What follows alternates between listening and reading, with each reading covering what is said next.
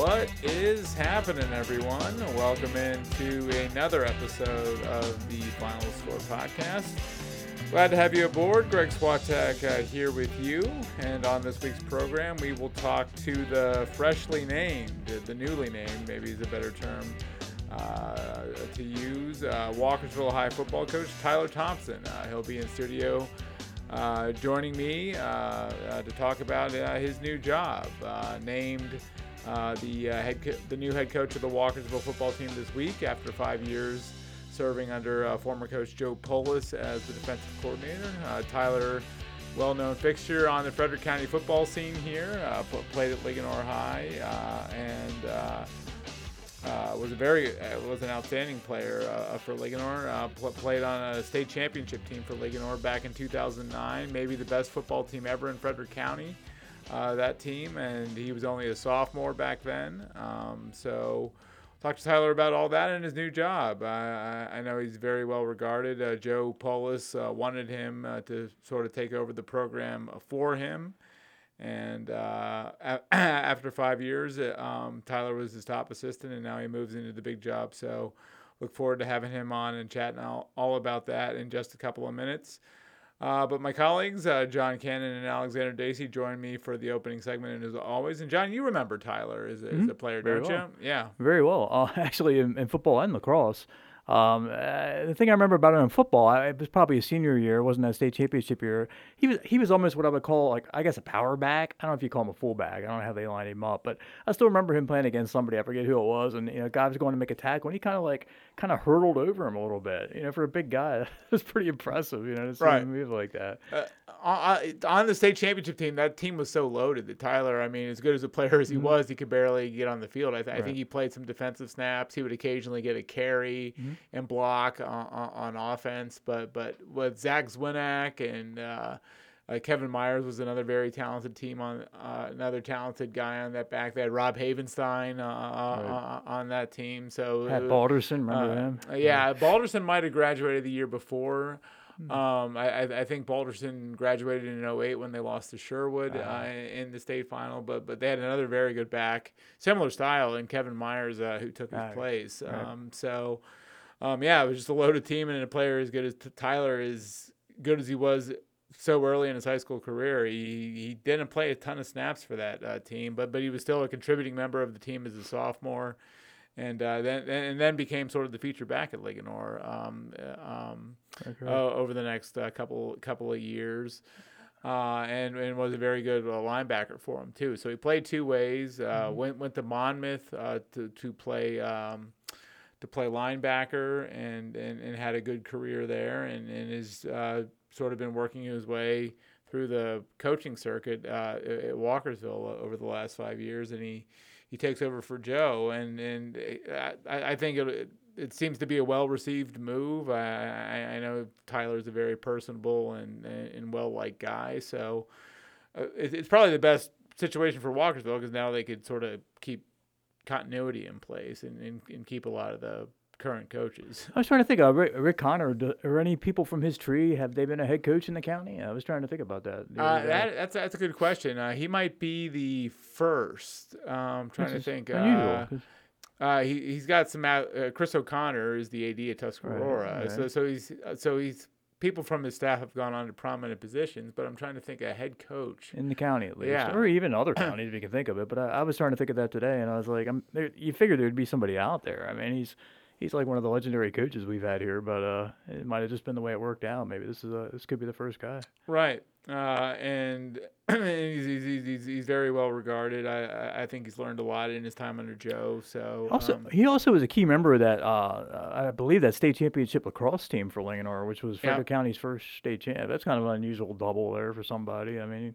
A football state title and a lacrosse state title. I don't know if he talked about that, and I'm pretty sure he was on that team. Of note, his father, Rich, who's a longtime assistant for the Ligonor football team, he's going to come over and coach with Tyler at Walkersville. Mm-hmm. Rich is going to stay on as Ligonor's lacrosse coach. He's been the lacrosse coach there for quite some time too, and he's going to stay in that job. But for football season, he's going to move over to Walkersville and coach with Tyler. So that's interesting, because he's been a big member of the Ligonor football staff for for many years, and it's just interesting how much coaching turnover there's been in the football ranks. I'm just going through it. Frederick has a new coach. TJ has a new coach. Right. Tuscarora has a new coach. Urbana has a new coach. Walkersville has a new coach. I think more than half the jobs have turned over. Right. You have Kurt Stein at Oakdale, who's been there from the start. You have Rick, who's been there forever at Linganore, but and Colin DeLauder has been at Middletown now for quite some time. But most of the other jobs have turned over in research. Rich,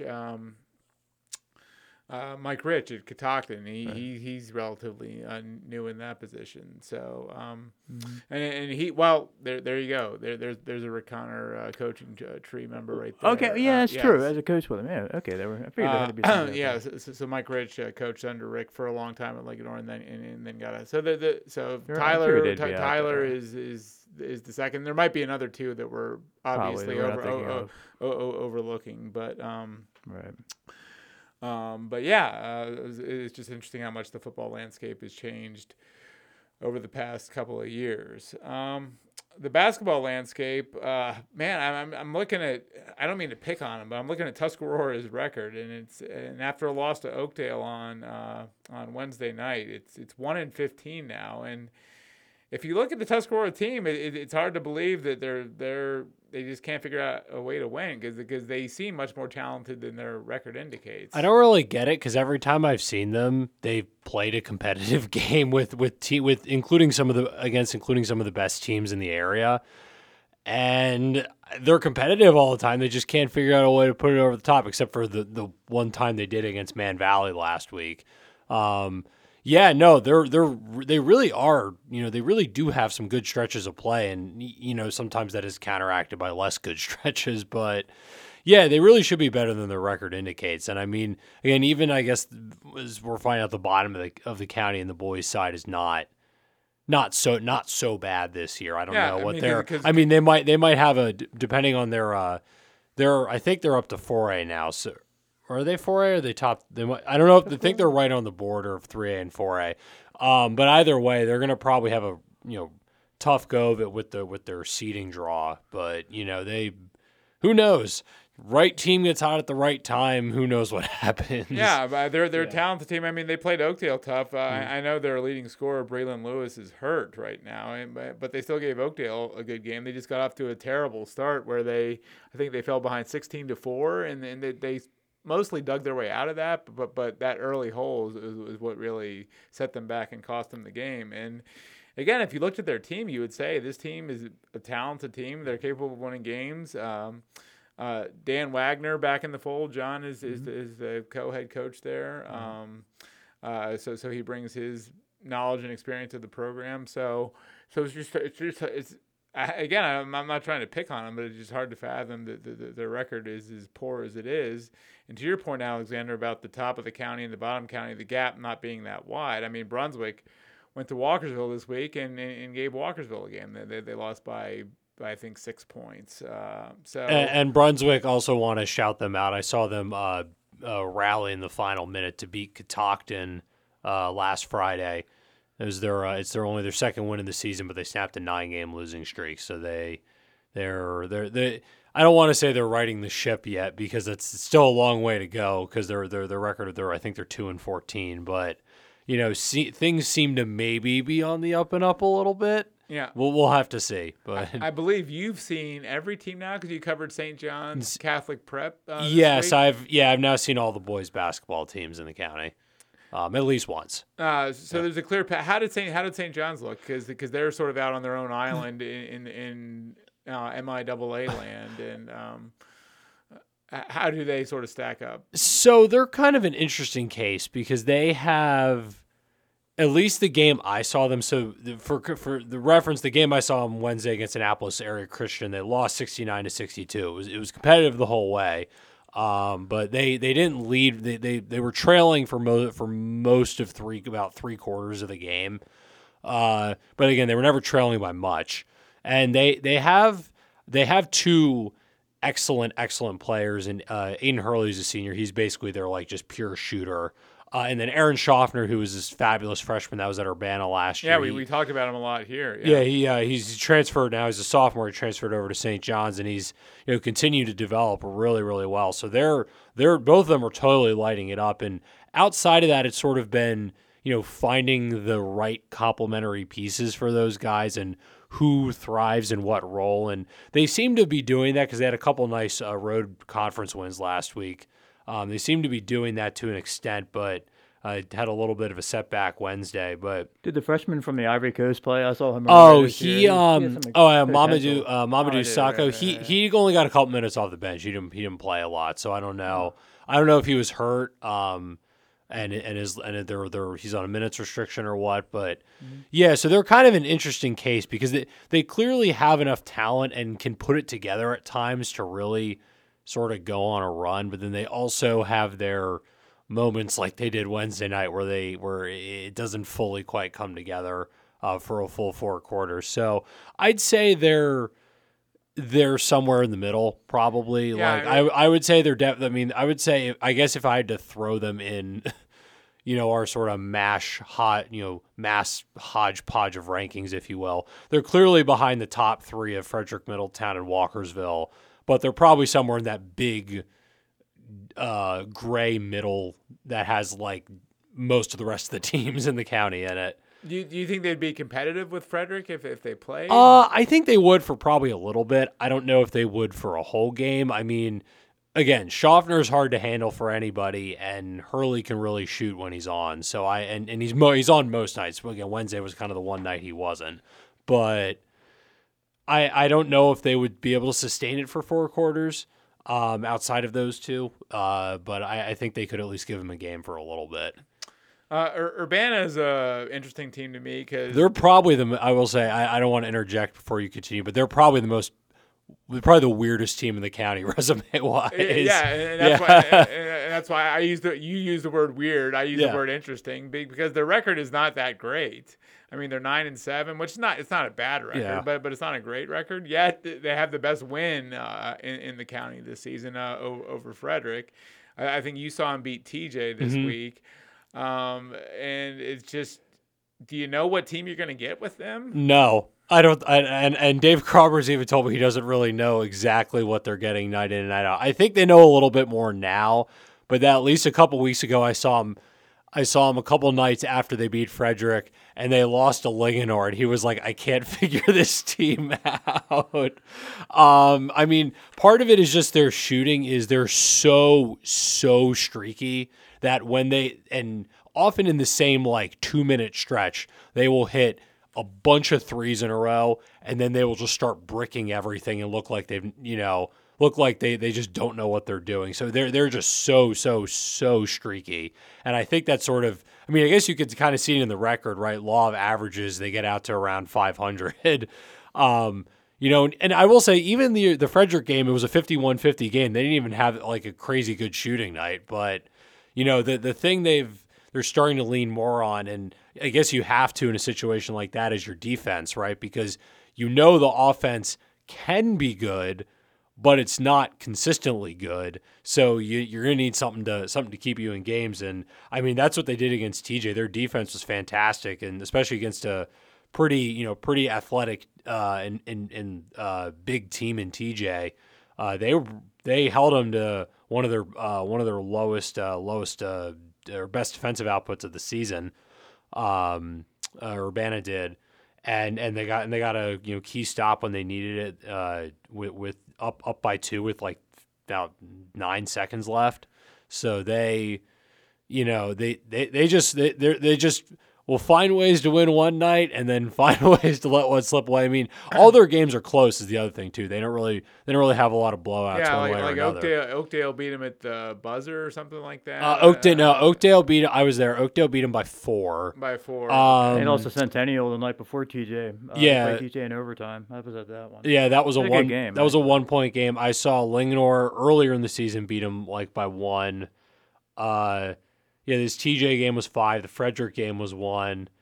There's a couple others that are close, but like the Frederick rematch is coming up. Right? Yeah, that's next Tuesday, which I'm gonna be at because I'm very intrigued. Also because that game decides the Spires division for CMC purposes. So if Urbana manages to, they'd have the tiebreak. Yeah, Urbana manages to. Well, they have the tiebreak right now, but if Urbana manages to win, then they win the then they win the Spires, and they're playing for the CMC title. Right. Frederick wins. They're doing it because right now I think both the teams are 4-1.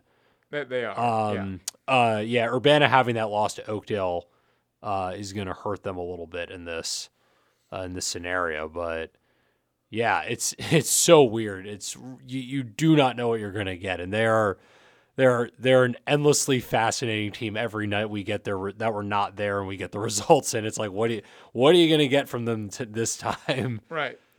John, on the girls' side, Oakdale is sort of streaking. I know they put together a nice little winning streak here. About 7, I think. Yeah. I know our man Rob Healy says we never talk about him, and we're not doing it again. But let's give Oakdale some love because they're playing well, and they've gotten themselves in the mix in the CMC race. In first place in the Potomac right now at 5-0 ahead of Ligonor.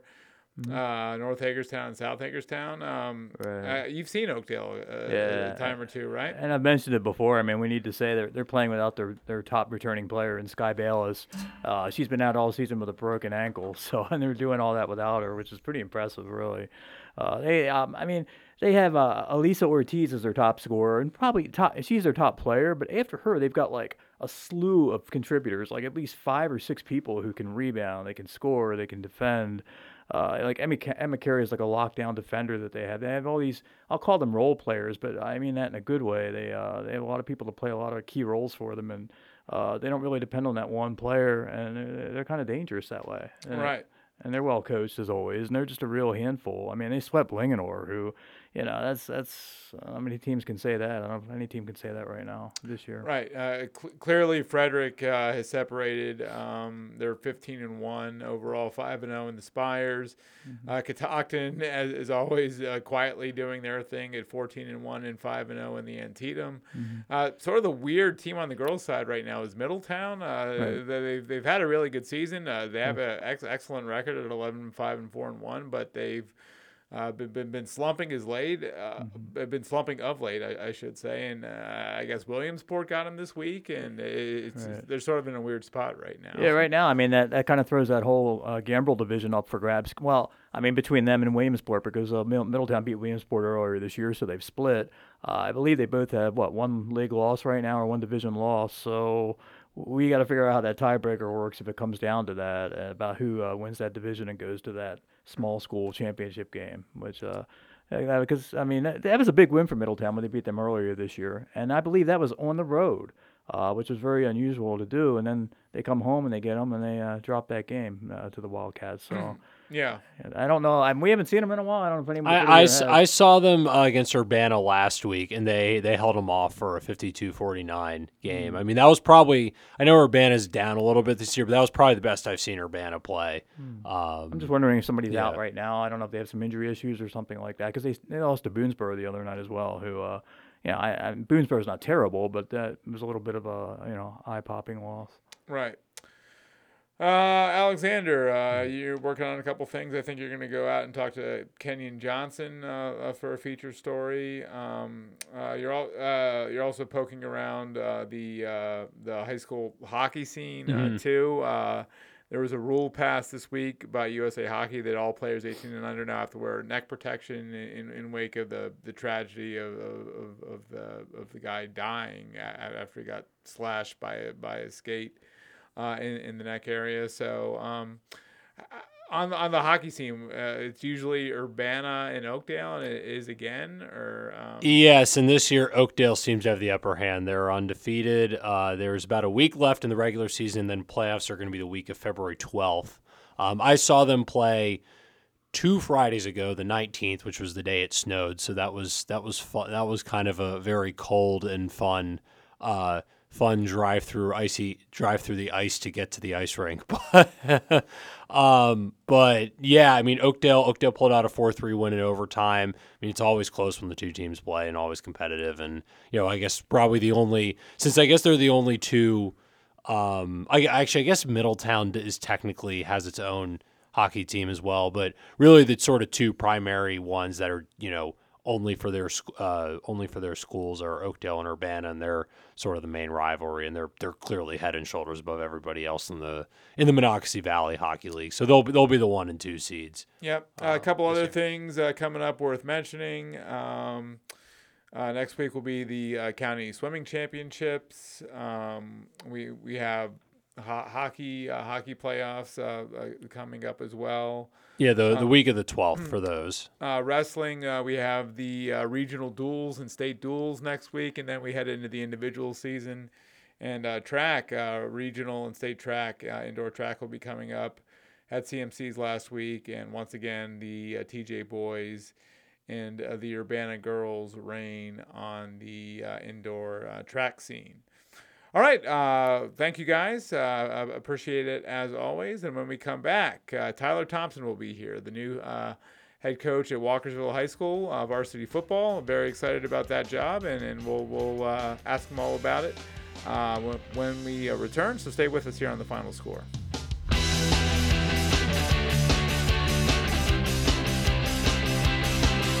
Well, I've known my guest this week for a long time now, and I told him yesterday when I talked to him on the phone that he's making me feel old because I covered him as a football player here in Frederick County, and starting this fall, I will be covering him as a varsity head coach. Tyler Thompson, welcome to the program, sir. The new varsity football coach at Walkersville High School. Spent the last 5 years as the defensive coordinator, so this is the next logical step. But Tyler, are you still getting used to the title in front of you, the new title in front of your name, head coach at Walkersville High School? Yeah, well, first, thanks for having me on, and then secondly, it's taken some getting used to, and I'm really excited for the opportunity, and it's nice. It all happened pretty quickly, so just getting used to it. Yeah, I mean, Joe stepped down. I guess it was right around the start of the year, right? Yes, he did. He did. Okay. And you worked with Joe, like I said, as his defensive coordinator for 5 years. Had you talked to Joe about what his sort of outlook was? I mean, did you know this was an opportunity, or did Joe's resignation sort of take you by surprise a little bit? It didn't take me by surprise too much. I know that he was trying to decide if he wanted to continue to be the head coach or not, and he didn't share with me everything, but he let me know a little bit after the end of the season that he was thinking about it, but I found out around a little bit before around the time that everybody else found out as well. Did you want to be a head coach one day? Yeah, I definitely did. It's something that I've been aiming for a while. I wasn't in any hurry, and I was just trying to learn as much as I can from Joe. He's one of Frederick County's greats. Right. What did you think you learned over the last 5 years as the defensive coordinator?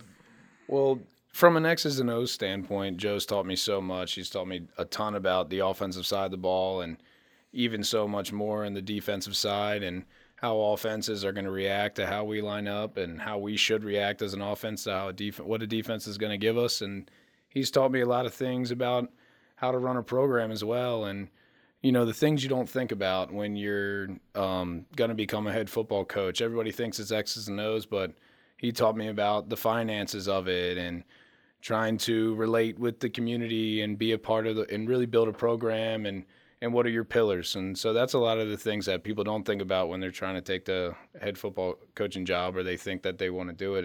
And that's something that, he's taught me for the past 5 years. Right. We're going to get to your pillars and stuff in a second here. But what'd you think when Joe resigned? How did you react? Were you like, this is my chance, this is my job, or were you sort of unsure of what the future looked like? I was just really happy for him and happy that he was happy, and he felt that it was the right decision for him. So that was my first feelings. And then after we moved past that, I was thinking, I spent a lot of time in this community. I was really excited to continue to hopefully be a part of it, and it turned out that I was. Right. were you prepared maybe if they moved in a different direction and you weren't coaching at Walkersville anymore? Yeah, I was hoping that wasn't going to happen. But if it did happen, I'd have to move on, and I really always wanted to coach high school football and continue to coach it, so I would have just had to find a new place. Right. But Joe wanted you to get the job. I mean, he was on this program right after he stepped down and said, "I want Tyler Thompson to be the new coach," which I know you greatly appreciated him going to bat for you like that. But just the support you had within the program, and I mean, your experience in the program, it seemed like a very logical fit. But still, you weren't taking anything to chance. I mean, you came prepared for your interview. You put on, like I said in the paper today, you put on your shirt and tie, and you had your vision for the program outlined on paper. Just how did you approach the job interview? Yeah, like you said, I just wanted to let everyone know that I take this very seriously and that I really care about the kids and care about the program and care about the community. So I just wanted to make sure that some of the physical things that I created, like a booklet full of ideas and then, making sure that I was looking professional, knowing that I wanted everyone to know that I was taking it as serious as possible. And you interviewed with Sonny Joseph, the AD. Did you have Sonny used to be the AD at Linganore. Did you have a connection and a relationship through him there? Yeah, so I've known Mr. Joseph for a good part of my life now. He actually was one of my teachers when I was at Linganore High School, and he was my athletic director. Right. So when he came over to Walkersville a couple of years ago, that was great, well invited. He's been nothing but fantastic. So, I felt like him and I have had a good relationship. Since Linganore, but especially over the past 2 years working together. And then also Mr. Greg Keller and Dr. Stephanie Ware were the other two interviewers, the assistant principal and principal. Right, okay. And how well did you know them? So Stephanie's been my principal for 4 years. Greg has been the assistant principal at Walkersville the entire 5 years that I was there, and also he was my assistant principal when I was a student at Linganore High School. Okay, so these are people you know. You're not strangers to these people. They know who you are, who you stand for, what type of person you are. So you had to feel that. So you came prepared. You weren't leaving anything to chance. You weren't taking anything for granted. But still, you had to feel that gave you a bit of a leg up. Just your experience and just knowing these people. I don't know if I would say it gave me a leg up, but I definitely was a more comfortable interview than it would have been with 3 individuals that I didn't know. So it was great because, in some parts of our interview, we could actually, have a side note and discuss some things that was happening in the building because we were all in the building together, and then get back to some of the football stuff. Were they taken aback, I should say, by your preparation, by your vision for the program, by your dress? Not that a shirt and tie is super over the top for a job interview, but could you tell you really impressed them? I mean, were they somewhat surprised that you came as prepared as you were? I don't know if they were taken aback, but I feel that they were. I guess the word would be appreciative that I cared and that I showed I cared. And I don't want to speak on too much on how they felt, but obviously it was a positive outcome for me, so they must have felt good about it. Right. Well, what's some of the stuff they asked you? So they were just asking about how are we going to continue to build a really strong, positive Walkersville brand? How are we going to be standouts in the community, which I really appreciated because that's something that I want to do. I mean, Joe built it from the ground up, and he's been great. 14 years, I believe, as the head coach at Walkersville, and he built such a unbelievable program and foundation, and I just wanted to continue to carry it on. And I feel the same way that our administrators do, that I want to make sure that our kids are positive, putting out positive things into the community and being, not only really, really good players on the field, but good human beings off the field. How did you feel walking out of the interview? Did you feel that you nailed it? Did you feel pretty good that you had gotten your points across? Just how did you feel leaving the room? Well, I felt like I said everything that I could say, and I left it out there for them and really gave it my all. And I was hoping for a positive reaction, and I got one. I do think that I did my best, and I think they felt that way too. You interviewed last week? It was last Friday, yeah. Last Friday. Okay, so you had the weekend to sort of like wonder, I wonder how they will respond to this.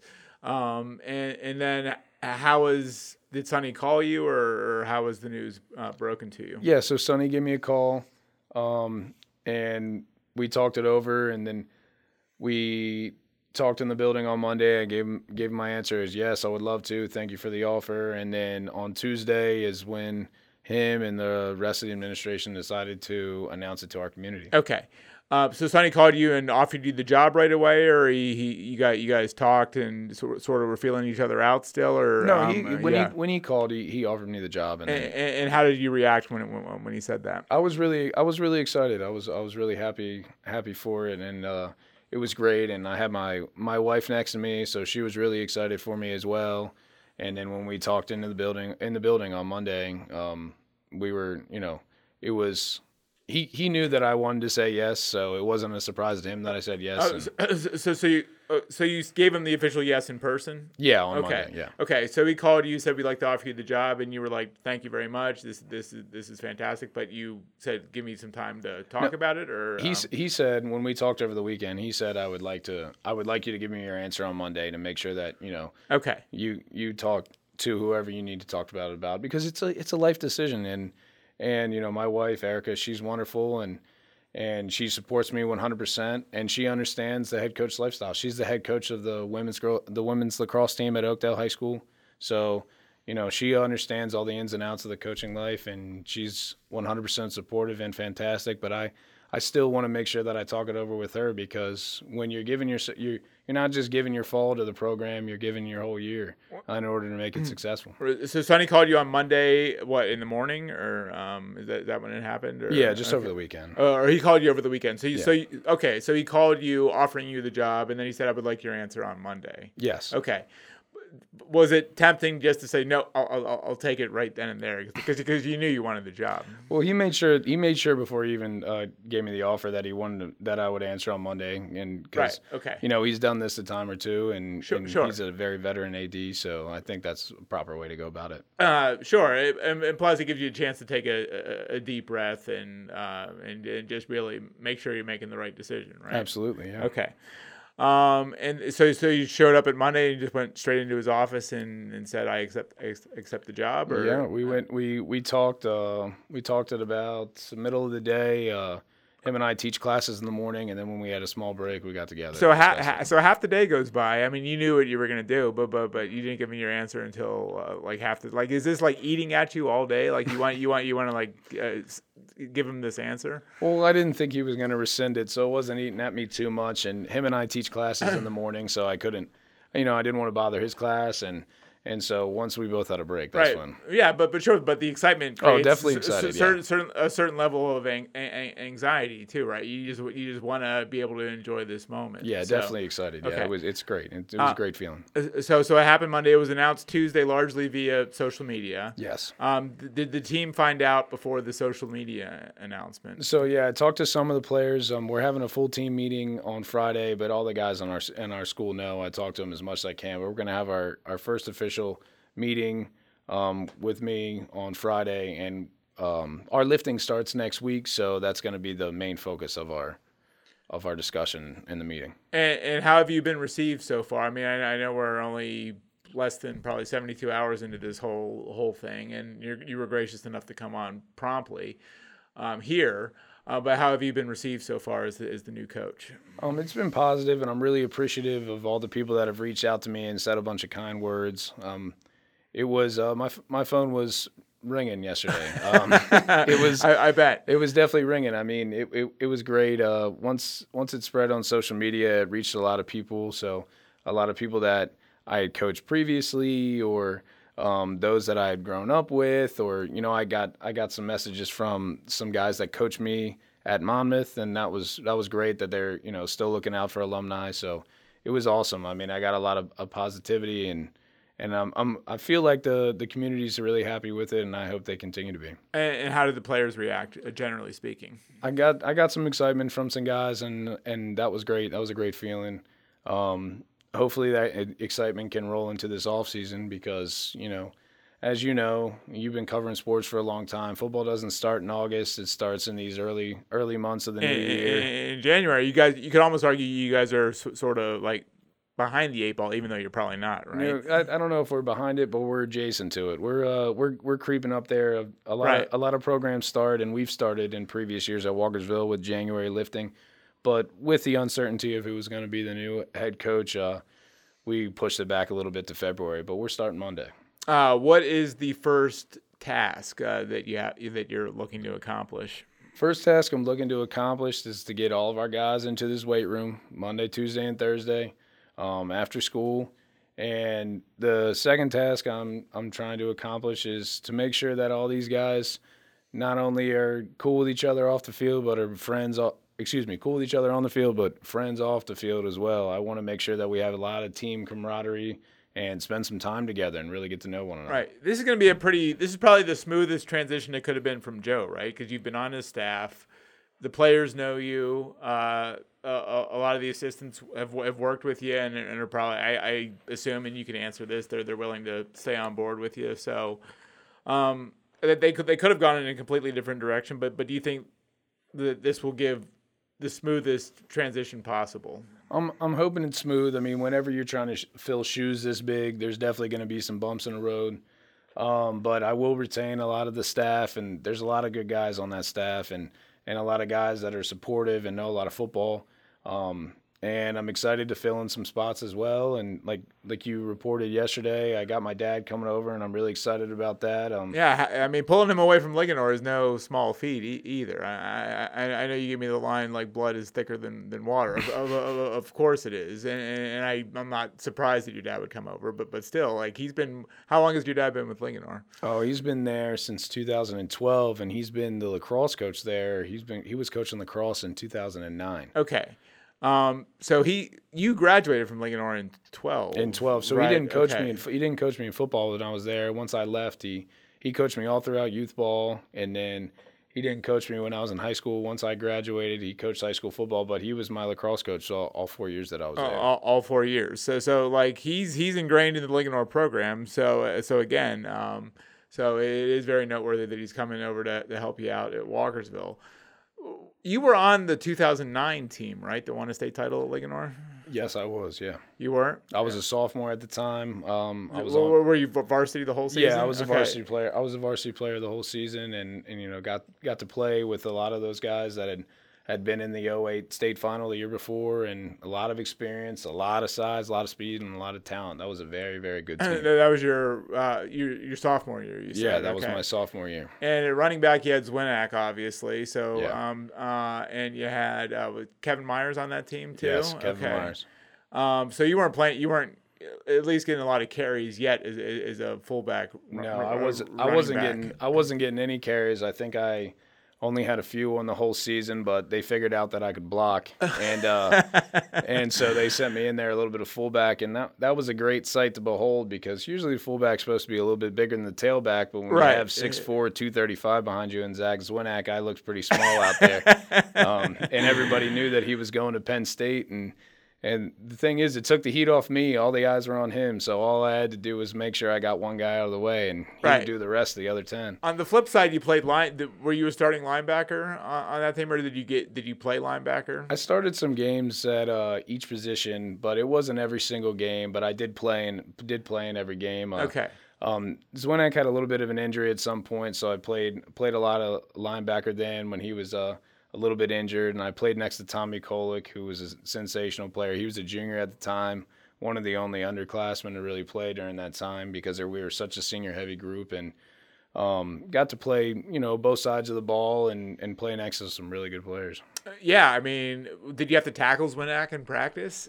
No, luckily Coach Connor had cut out the full contact by that time when I got there. We were still running the two-a-days, but before those got cut out, but no, luckily I didn't have to try and bring him to the ground. I got a couple good thuds in with him, though. Yeah, he was a big bear. He was a big bear. A big bear for sure. Speaking of big bears, did Rob Havenstein ever pull out from his left tackle position and come down and block a linebacker like you? Or Listen, man, I avoided him at all costs. Okay, I knew where it was. No, he was great. Rob was a true leader, man. He was great, and obviously he's still going in the NFL today, so you know how talented of a player he was. But you know, he was a good guy, and even though he was big and strong, and he would block the Jesus out of you, he wasn't, you know, he was never a jerk. He never was just doing it to try and hurt other Rob guys. He's a gentle giant. I don't know how gentle he is. I've seen him play on Sundays. Well, and again, when you got to carry on offense, you're like, hey, maybe this left side looks pretty good, right? Oh yeah, that'd be great. One of the carries that I did have, you know, this is a memory from 15 years ago, but we were running left, and it was behind Rob and Kyle Tucker, Kyle also went to Monmouth, and then Zwinak was the guy blocking for me. So I figure, man, I better get at least 3 yards. My goodness. How many did you get? Oh man, I can't remember that, but hopefully it was 3. Did you get the first down anyway? Maybe. I don't know. I'm just hoping we kept going 3 yards in a cloud of dust. And Coach Andy Brown was the offensive coordinator at that time, and he wanted to feed his 2 stars, and I understand why. Right. Yeah, I mean, it doesn't get much better than Kyle Tucker, Rob, and Zwinak blocking for you. Yeah. So and Kevin was unbelievable too, man. I mean, if Zwinak wasn't on that team, Kevin would have been an every down guy, every carry guy, and he still got. He was a great running back. I remember him. He was unbelievable. Yeah, and he followed Pat Balderson, who was a smaller running back too. Yeah. So I mean. A lot of people say that was the best team in Frederick County history that you played on there in 2009. I would. Some people would argue against it, but just because I played on that team, I would argue for it for sure. I mean, there was a lot of talent. There was a lot of guys that went and played college football, and there was a lot of dudes that were very, very hungry and angry from the year before because they had gone so far in the 4A game. Yeah, Sherwood got you. Yeah, Sherwood got it. I believe Al Thomas was the coach at the time, and I think that was his last state championship. And obviously he's a Maryland State legend as well.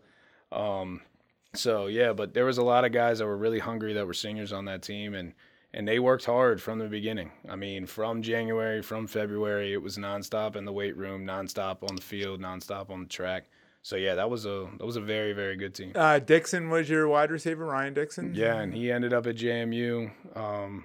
I think he was coaching down at Gaithersburg for a while, and now he's in Northern Virginia. I think he still coaches high school football. Nick Marth was your quarterback. Yeah, Nick Marth was the quarterback. So was Coach Connor's son, Ricky Connor. They were trading possessions for a while. I remember Ricky got hurt, and then Nick took over a majority of it because it was an upper body injury to Ricky. Ricky still played free safety for us, but, you know, he couldn't take the snaps because it was an upper body injury. So Nick got a primary lot of snaps, and those 2 guys were really, really good. Nick's dad still coaches over at Linganore. Now, I don't believe he was there then, but he's a smart guy, and he's over on that Linganore staff as well. Well, when you flip on a Rams game, it's sort of surreal. I mean, I know you're not surprised by Rob's success, but it's sort of surreal that you're like, I played with that guy, like that is playing on Sundays on TV. Yeah, it's a fun thing to tell new people. That don't know. Yeah, it's a fun thing to tell new people. It's not me, you know, Rob and I. It's not like we've kept in contact or we're best buddies and everything. But you know, it's great to turn it on, and I always root for the Rams because I'm like, dang man, Linganore, and there's a banner hanging in the gym, Super Bowl champion Rob Havenstein. So, you know, that's great for alumni purposes for sure. I mean, you've experienced this for 5 years now, so this is like nothing new. But is it weird when you coach against Linganore? Oh, maybe the first time, but not anymore. You know, the game obviously means a lot to me, and because a lot of the staff is still retained from when I was there. And, you know, of course, I wanted to beat my dad. And, you know, Rick bragging rights. Yeah. And Rick taught me, you know, a ton when I was playing for him. But, you know, we just at Walkersville, man, we're just trying to take it one game at a time each week and try and beat the opponent in front of us. And I realized pretty early in my coaching career that if you get 2 up or 2 down for a game, then you're not going to perform well. So you got to try and stay even keel as much as you can, even from a coaching perspective. Yeah, I mean, Linganore is one of the bigger schools in the county. I mean, I've sat in your office at Walkersville with you and Joe, and we've talked about how you guys are one of the smaller schools, but you guys take on all comers. I mean, you guys are playing all the big schools for the most part. So yeah, how do you look at the challenge of coaching at a pretty small school, and yet your schedule is among the most daunting? You know, we want try and build our roster and make some of the numbers bigger. But even though we don't have huge numbers in the program, like comparative to some of the other larger schools, we got a lot of talented guys. We got a lot of good guys, and we're excited for the challenge, man. I mean, it's not only just the size of the teams and they have good talent, but a lot of these teams, they have really good coaching. I mean, the two biggest schools that we play on our schedule are Linganore and Oakdale, and both of those guys, Kurt and Rick Connor, man, they speak for themselves. I mean, you've been covering it. I mean, there's some good coaching going on in Frederick County, so I'm happy to be one of them. And hopefully I can be just as good as all the other guys in this county. Speaking of surreal, will it be strange on some level for you to look across the sideline and your counterpart when you play Linganore is going to be Rick Connor? Yeah, that'll be odd, but he's the man. I mean, it just what it is. He's great, and he's supportive of me. He reached out to me yesterday. He's a supportive guy, and anything that I need, he picks up the phone for me. So it's great. Right. Do you have the energy that Coach Connor has? I don't know. He goes. He definitely is excited. He's in the weight room at 4:30 every morning. Oh yeah, oh yeah, man. He's in shape. He gets after it. Yeah, he's great. He's great. Yeah. A lot of the team you have coming back, which I know gives you a lot of hope and excitement too. You guys sort of found your way halfway through last season after a slow start against a tough schedule. You put Jordan Bennett and DeMarcus Ross in the backfield at the same time, and you sort of went back to bread and butter Walkersville football, right? You guys were running the football, and that really turned your season around. Yeah, we were running the ball, and you mentioned DeMarcus and Jordan, and yeah, they were fantastic. They were both over 1,000 yards for the season, and they're both back. They were both juniors this year, and they'll be seniors next year. So really, really excited to see what they do. Already have them in the weight room because we got them in strength training, and they're getting stronger and getting better, and I'm really excited for them. And these are kids that have been there. You've been there for the duration of their time at Walkersville High School. So, yeah. So just how cool is it to sort of watch their development from freshman year to senior year? It's been great. Jordan moved from out of state, and then he ended up in the Walkersville district during his Frederick year. During his freshman year, and then DeMarcus has been there for all 3 years. And yeah, we've definitely see him grow up, and it's fun. Last year was my first full class of kids from freshmen to seniors, and I was at the middle school the year before, so I actually had them in 8th grade. Right. So that was my first group, and now I got the second group that just came through that I've had 4 years, and now I get another one, and that's really the cool part about coaching is that you get to see these boys come up to you in middle school lifting in 7th and 8th grade when they walk over to the high school, and then they're men all of a sudden 3-4 years later, and you're sending them out into the world, and you're just hoping that you taught them, the right way to be. Right. Speaking of men, you said Jordan was basically unstoppable as a JV running back. Oh yeah, he was unbelievable. So since he transferred in, we didn't really know him, and then we didn't see him much over the summer. He was doing a lot of basketball, and then he comes in. And I look up to him. I got my head up to the sky. I'm looking at him. I'm pretty tall. Yeah, he's big about kid. He's about yeah. 6'2", I'd say. And I'm taking a look at him. I go, oh my goodness. And then first scrimmage, second scrimmage, he's pretty good. And then he goes out there for his first JV game, and he lit him up the rest of the year, man. He lit him up. Right. So you knew what you had in him. And DeMarcus, was he slower in developing, or like? No, he played varsity football for us as a sophomore. Yeah. So he was up with us as a sophomore, and he played, and I think he had about 700 yards last year as a sophomore. So he was 6 or 7. So he was pretty studly as a sophomore too, and they're a great 1-2 punch. They can argue who's 1 and who's 2. Right. In my mind, Batman and Robin. In my mind, they're it doesn't awesome. matter. Right. Yeah. Yeah. I'm in my mind, they're awesome. What gave you the idea? Because we've talked about this somewhat, but not here on the podcast, to put them in the backfield at the same time. That was all Joe, man. He was just getting creative with what we were doing, and he decided, we got these 2 studs back there. Let's make sure that no one can key in on any single one of them, and that's kind of where we went. Right. And then they'll have another year next year, or this coming fall, running behind Logan Boston, your terrific offensive lineman. Yeah, really excited to have him back again. He's been a two-way starter for 2 separate years. This will be his 3rd year upcoming as a senior. And he's a stud. He was actually our offensive player of the year. And you don't get that much with linemen. But, you know, his tenacity, leadership, work ethic, he's great, man. I mean, he's a kid that you want to build a program around, and we love him there. And you know, I'm just really excited to see him continue to develop. And he's garnering a lot of interest from some college programs, and for good reasons. How big is Logan? He's about 6'3", 270 pounds. Okay, yeah, that'll get you some looks. He's a big man. Yeah. Also, Darius Eubank is back. Darius Eubank is back. He is speedy, man. He's speedy, and I'm glad to have him on the perimeter. And not only that, on the offensive side of the ball, but you know, he played a lot of man coverage in the slot, and that's very, very difficult to do, especially when there's a lot of two-way goes in the slot. And I don't think he had a ball caught on him, maybe one. I mean, he was really good in the pass game as well. Who are you losing? You're losing Tristano, right? Minconi? So on the offensive side of the ball, one of our primary producers, we're losing Tristano Minconi, who is our leading receiver. I believe he's going to go to Bucknell. I don't know if that. Awesome. Yep, he was just on a visit there, and he really, really liked it. And him and Christian Petruzlo, the quarterback from Linganore, I believe they'll both be at Bucknell together, which is great. I'm awesome. really proud of him, excited. And then we are losing both of our quarterbacks. Gavin Hughes, Brad Dawson. And Brad Dawson. Yeah. And it was interesting because they brought different things to the table, too, Gavin and Brad. And you guys made it work. I mean, some people they can't make the two quarterbacks work, but you guys did. Yeah, you know, it was definitely tough because obviously that's usually a single player position. You know, most other positions on the field, you rotate in and out. The only two positions really is offensive line and quarterback that you don't move guys in and out of. And they made it work, and they worked together on it and talked to each other off the field like during games on the sideline. What are you seeing? What am I seeing? What can we do to make it better and make it go? Is Wyatt Gearhart? Is he? He is graduating unfortunately. Okay, another fantastic kid that we are going to lose.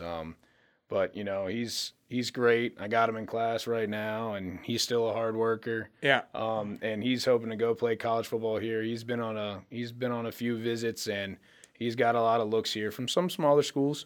But you know, he's going to be a college football player, and a good one, I think. Yeah, he's a tough one.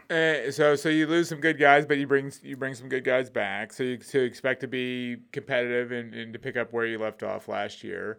The coaching staff, your dad's coming over, and everyone else pretty much is back. Aside from Joe, obviously. Mm-hmm. So you guys will be ready to roll. The off-season program starts next week. Team meeting Friday. So here we go. The start of this process begins, I guess, on Friday, right?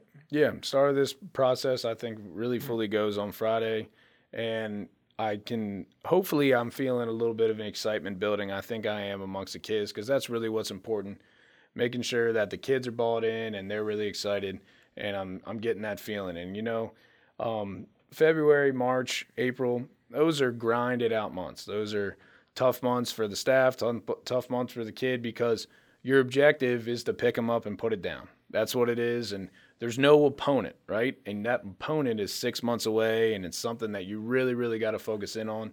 But really, the opponent is the bar, so that's something that we're going to try. Is the schedule roughly the same, just flipped home and away? Yeah, schedule's exactly the same. So, like you said, we're going to have some bigger schools. We'll have Liberty and Poolesville, who are going to be our size, and then we go Linganore, Westminster, Frederick, and then who are bigger than us, and then we'll have Brunswick, who's smaller, then Oakdale, then we'll have Catoctin, and then we'll have Middletown. Okay, yeah, it's a formidable schedule. You guys play for sure. So I think it helps us in the playoffs, though. I mean, we went on that good 3-game run there. Beat the snot out of Damascus. That was a good feeling. I'm hoping that we can continue to do that in the future. Right. If we're because they're a 2A school now. Yeah, they fluctuate between 2 and 3. I don't know if it's so much that their numbers move up and down as it is that the rest of the schools in the 2-3A region are kind of moving around. And then Owings Mill in the quarterfinals, they seem totally overwhelmed by you guys too. Yeah, we took it to them pretty good, but again, Frederick County football, we're playing a really tough brand of ball. It travels, yeah. Yeah, it travels in the playoffs. Yeah, we're playing a really, really tough brand of ball. I think there was 6 or 7 teams out of the 10 in Frederick County that were in the state quarterfinals. Yeah, right. It was I think it was 7 of the 10 were in the final 8 of their region. And then, of course, you had the state final for first time. Frederick, how did you react to that? That was fantastic. Lincoln and Oakdale in the state final. That was fantastic. I was really happy for the county. I mean, that just puts on a great show that in one classification, 2 teams that are 15 minutes apart from each other that play every single year during the regular season, that they could both be there. Right. I mean, obviously the seeding has to work out, but it's not just that. Those 2 teams worked and played real hard and won a lot of tough games. Right. I want to touch briefly on how this sort of journey started for you. So you graduate, you leave Lincoln, or you go to Monmouth. You're a middle linebacker in Monmouth for 4 years, which had to be a great experience playing 4 years of college football, right? Yeah, great. Monmouth is a great school, man. They're FCS. When I was there, they were in the Big South Conference. Now they moved over to the CAA. So, they play Towson and Stony Brook and Maine and all the CAA schools. They have a good schedule, and Monmouth's been in the playoffs the last few years. They missed out this year, but the previous years they were in it, and they got some great ones, and they don't have a lot of coaching turnover there, which is fantastic. Some guys, a handful of guys that coached me in the 12 through 15 season, they're still there and they're still coaching. Right, and I'm sure you heard from them, a couple of them yesterday. Yeah, too. I had some guys reach out to me, which I'm really appreciative of. I mean, that's fantastic. They care about their guys even when they become alumni. Right. That's awesome. And I hear the campus is nice. You're close to New York City. The beach is not far away. So Monmouth is a pretty attractive spot, right? Yeah, it's beautiful there. I mean, I've never been there, but I've heard all these great things about it. Yeah, one of the years that I lived there, I was right up against the sand, so it was great. That's awesome. It was fantastic. But then toward the end of your time at Monmouth, you said sort of like education that sort of became a viable, logical path for you. No, I think it almost turned into a family business because my mom's a teacher. She's been in Montgomery County for over 25 years. Yeah. My dad's been a coach for, well over a decade and a half at the high school level. And, it's just something that I wanted to do. And I just moved on to McDaniel because it was close to my hometown, and I knew I could drive there and commute there, and got my graduate degree in education. Yeah, which helps you in the long run. And you said it was sort of toward the end of your time at Monmouth where sort of the light sort of came on for the education path, right? Yeah. I definitely knew that I wanted to teach, and I definitely knew that I wanted to coach. I knew I just wanted to be around the game of football. Right. And this was the path forward. So you're at McDaniel getting your master's. You're working as a substitute teacher at Century High School. The coach at Century, Todd Edmondson. Yeah. And you basically, just in a conversation, you said, hey, if you need any help, let me know. Yeah, I was subbing for one of Todd's coworkers, and he said, well, hey, I just got this job. And he was talking to me about football. Because he's a Carroll County guy. He went to Shepherd and college football player. We were chatting about football.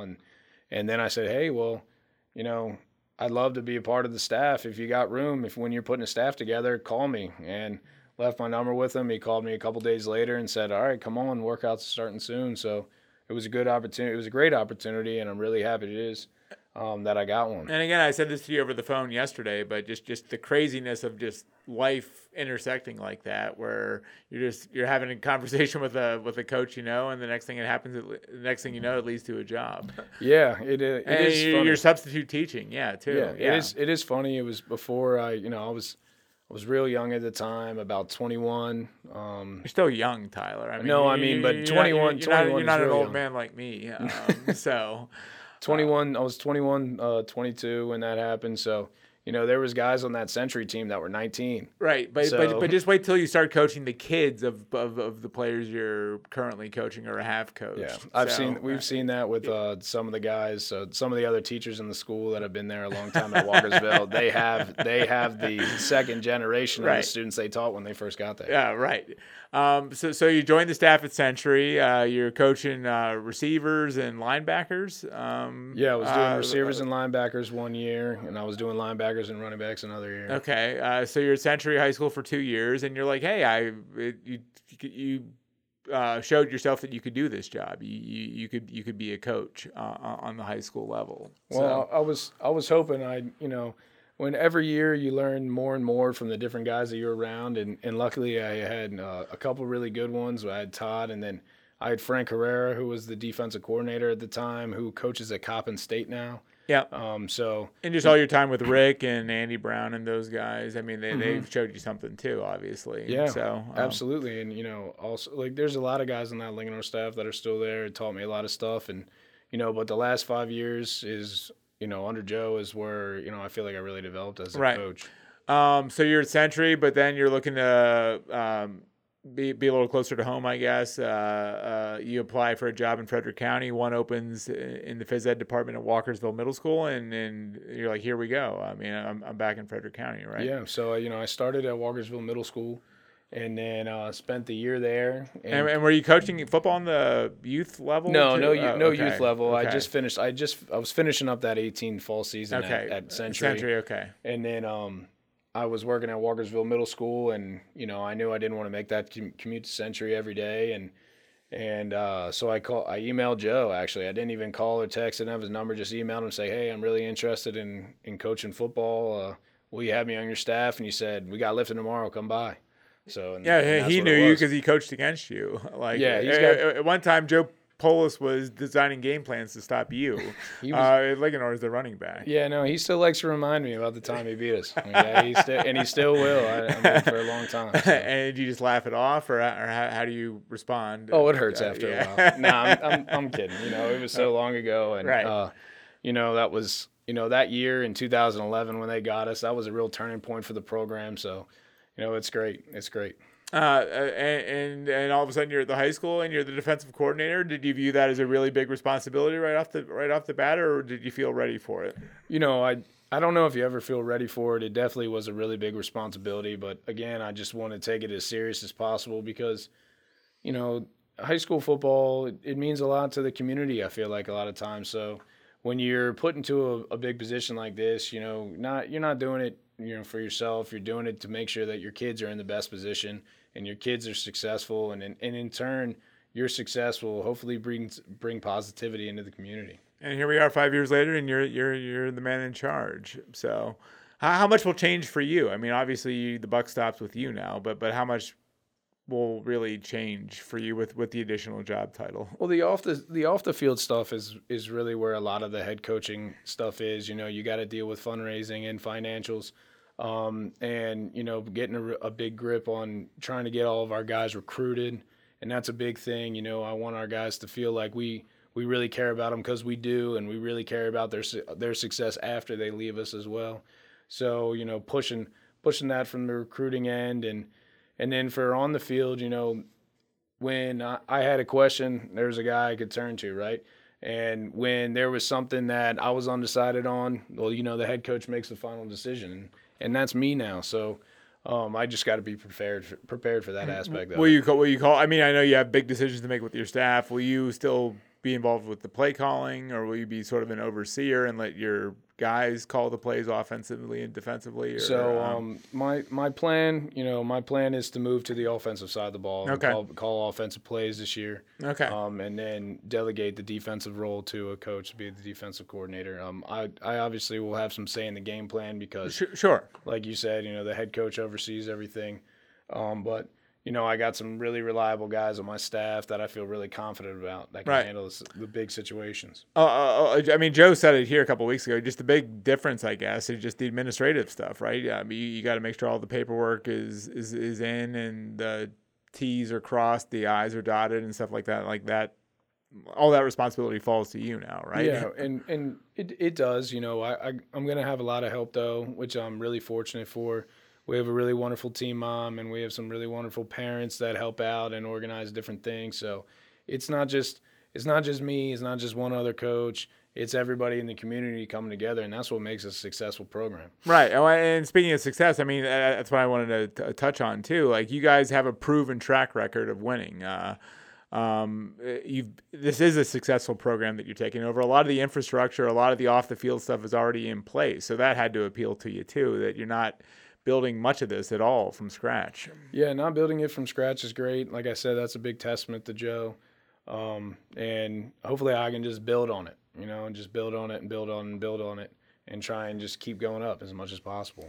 I can see Joe getting the itch to sort of get back into it, and I can see Joe giving you a call and say, "Hey, do you have a spot for me on your staff?" Oh, if he wants, I don't know if he wants to do that. If he wants to do that, Right. he absolutely will always have a spot with me. He's fantastic. Right. Yeah, because I don't know how Joe will handle like sitting out football Fridays completely. I mean, I know he's got older kids now, and he's going to be he's a grandfather Yeah, he's a again. grandfather.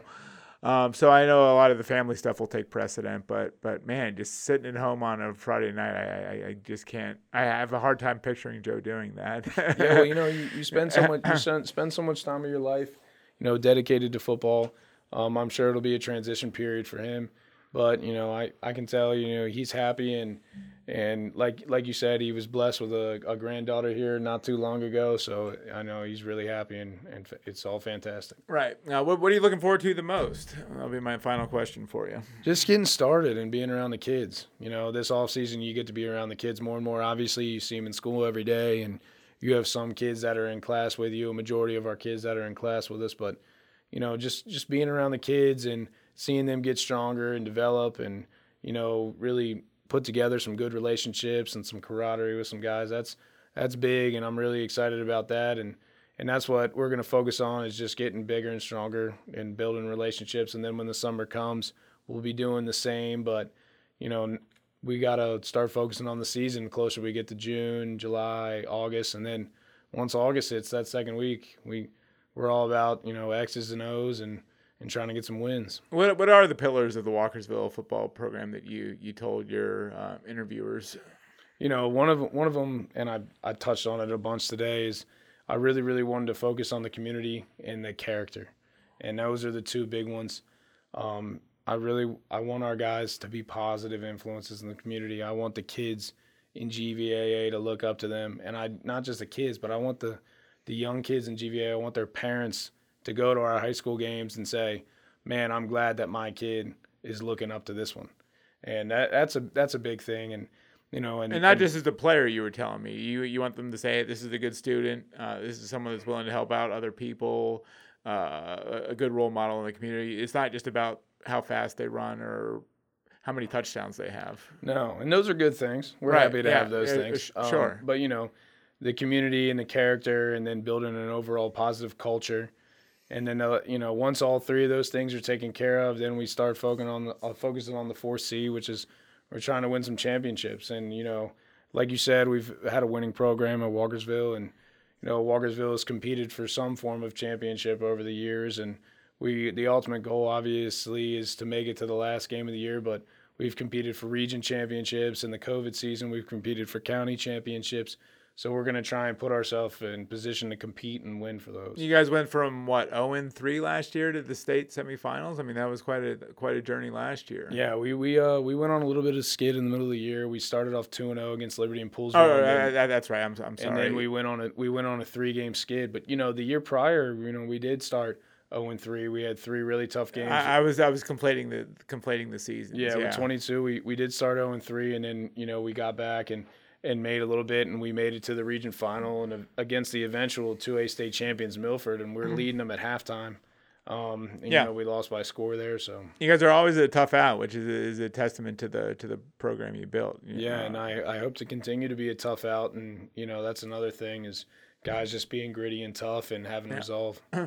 I'm happy for you, man. Congratulations. I appreciate it. I always love seeing you. I always love chatting with you and getting your perspective, and glad that will continue, albeit in a slightly different role here. But I look forward to seeing what you guys can accomplish with you in charge of the program, and I know there are a lot of people excited about you taking the job. So thanks for coming on, and wish you well going forward, man. All right, appreciate you. Thank you very much. Do it again soon. Yeah, that is the new Walkersville football coach, Tyler Thompson. Thanks to him for coming in. Thanks also to producer Graham Collin and to my colleagues here at the FNP, John Kennan and Alexander Dacey. That will do it for us this week here on The Final Score, but looking forward to another episode next week. So until then, have a great week, everyone, and thanks for checking us out.